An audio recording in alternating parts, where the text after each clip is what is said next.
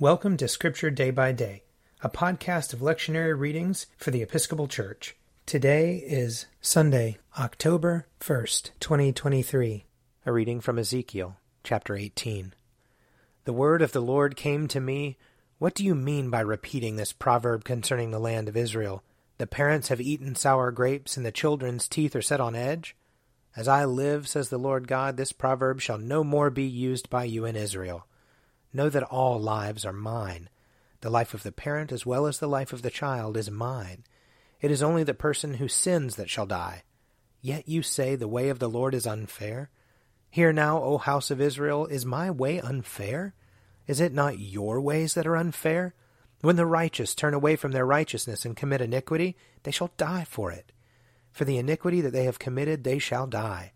Again, when the wicked turn away from the wickedness they have committed and do what is lawful and right, they shall save their life, because they considered and turned away from all the transgressions that they had committed.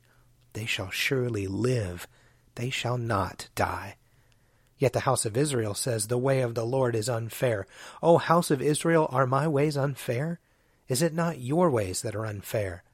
Therefore I will judge you, O house of Israel, all of you according to your ways, says the Lord God. Repent and turn from all your transgressions, otherwise iniquity will be your ruin. Cast away from you all the transgressions that you have committed against me, and get yourselves a new heart and a new spirit. Why will you die, O house of Israel? For I have no pleasure in the death of anyone, says the Lord God. Turn then and live. Here ends the reading. Psalm 25. To you, O Lord, I lift up my soul. My God, I put my trust in you. Let me not be humiliated, nor let my enemies triumph over me. Let none who look to you be put to shame. Let the treacherous be disappointed in their schemes. Show me your ways, O Lord, and teach me your paths. Lead me in your truth and teach me, for you are the God of my salvation. In you have I trusted all the day long. Remember, O Lord, your compassion and love, for they are from everlasting. Remember not the sins of my youth and my transgressions. Remember me according to your love, and for the sake of your goodness, O Lord. Gracious and upright is the Lord. Therefore he teaches sinners in his way. He guides the humble in doing right, and teaches his way to the lowly. A reading from Philippians, chapter 2.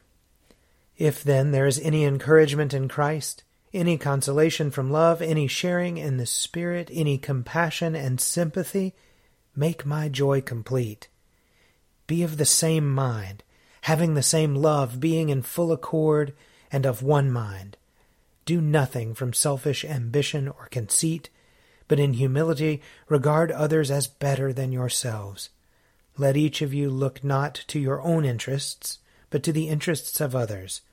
Let the same mind be in you that was in Christ Jesus, who, though he was in the form of God, did not regard equality with God as something to be exploited, but emptied himself, taking the form of a slave, being born in human likeness.